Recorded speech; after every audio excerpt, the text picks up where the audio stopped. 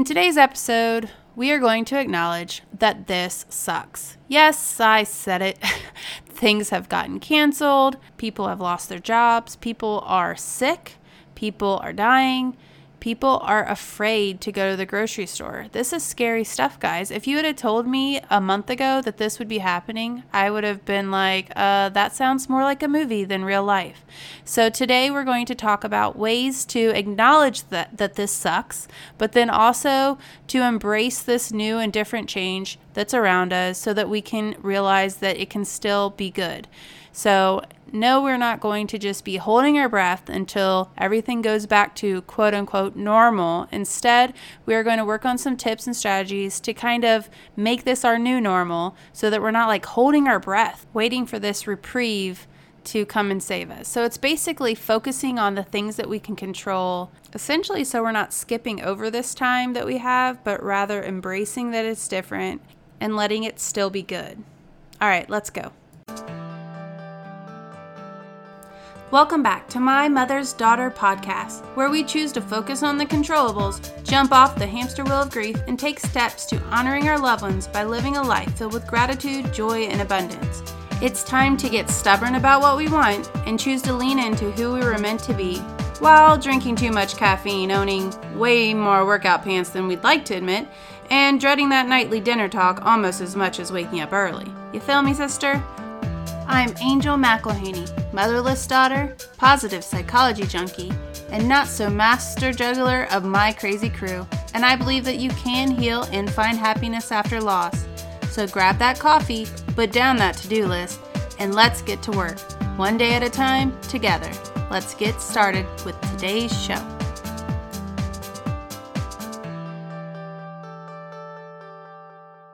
So there's this idea that if you are having something big in your life happen, that you can't really complain about all this small stuff.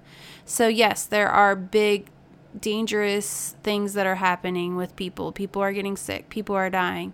And so it would be almost silly and irresponsible for you to just complain about your, let's just say, your Disney trip or your vacation or your birthday party.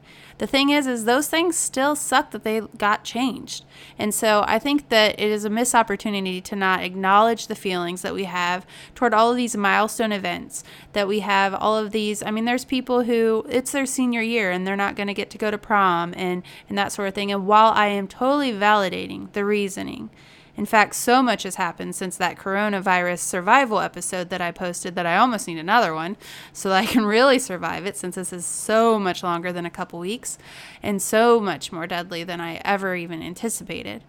But the fact of the matter is acknowledging the fact that it sucks, that we, finding the good for sure. You guys know I am all about finding the good, but there is something to be said so that we don't have that all pent up, and so that we don't push past it, that instead you move through your feelings, that you realize that, yeah, this sucks, and now I'm going to figure out what I can control and then move back from it. Because the fact of the matter is yes, this is different. This is a huge change, but it can still be good.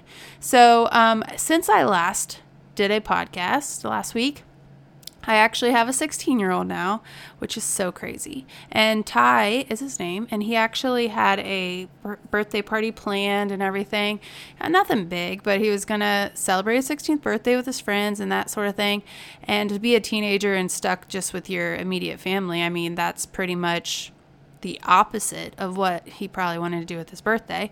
But I just want to say that even though he didn't get to do the party, he didn't get to have this big experience. I know other people, they didn't get to, for instance, go on the Disney trip or go to the beach or these different things, that acknowledging that it can still be good.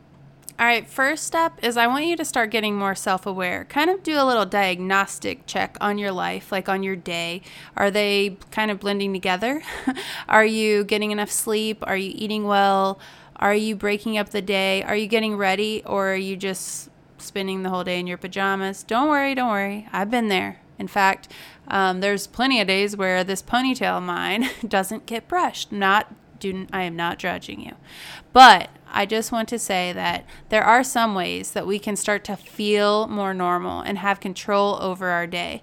And so those are definitely things that I think are valuable, especially if you are feeling like in this funk. There are some things that I think are very true. And when you are feeling isolated or away from everyone else, then you're more likely to start feeling soul tired. You're more likely to honestly feel depressed, to start having negative feelings. And I feel like maybe even possibly fall into where you're drinking too much alcohol or drinking too much caffeine, not getting enough sleep, all of these negative things that could kind of are fine if one or two are there for just a short time, but when they compile, that can be very damaging on your health overall. And so I think that this, especially with the nature of what is happening, it's already such a high stress, high anxiety type of thing. I mean, going to the grocery store is scary now, which is just something that I never would have thought a month ago. And so I want to put tip number 1 as be self-aware, self-diagnostic check of sorts. So once you have that, then I want you to start to realize that what can I control? Once you know those things, you can kind of build around it to where it's closer to your desired outcome. I definitely think it's a good strategy to go back to the episode on essential 7 habits and pick 3 of those 7 and to really zone in on those. I think April is a great month for you to focus on self-care, considering that you can't really go anywhere. I mean, and if you do, what is it? To go on a walk, go on a hike, a lot of things that are positive. All right, so the first one was awareness, and then next you're doing that acceptance piece. You are accepting that you can't change certain things. Ty can't have his party. You can't go to Disney. You can't go to the gym. And now you are maybe even venting to one person about that, maybe one post on social media, but then that's it, okay? It's not going to be this negative reel that you keep rolling and rolling and rolling. Instead, you're going to maybe do it once, and then that's it. And then from that, you turn into a solution-based thinker, and you start thinking about different solutions. You get a little creative.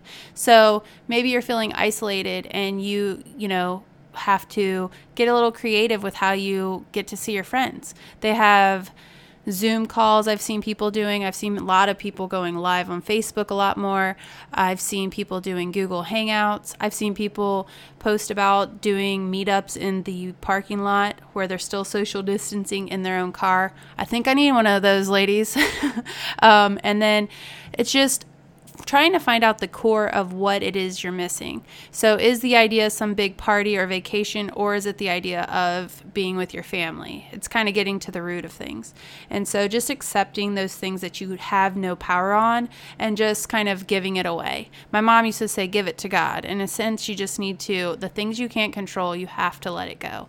And I know that in a big sense, that's kind of where our worry needs to go too. It doesn't mean that we just go and we don't use all of the knowledge that we have been given about how to prepare and how to kind of prevent or safeguard against getting the virus and protecting other people. But I do think that some of it will help with our worry if we're able to kind of give it away, give it to God, like she used to say. All right, and then the next one I have is appreciation. And I think that this will be huge, especially for those Enneagram 2s. But honestly, everyone that shows gratitude and appreciation is going to have a more happy and positive attitude.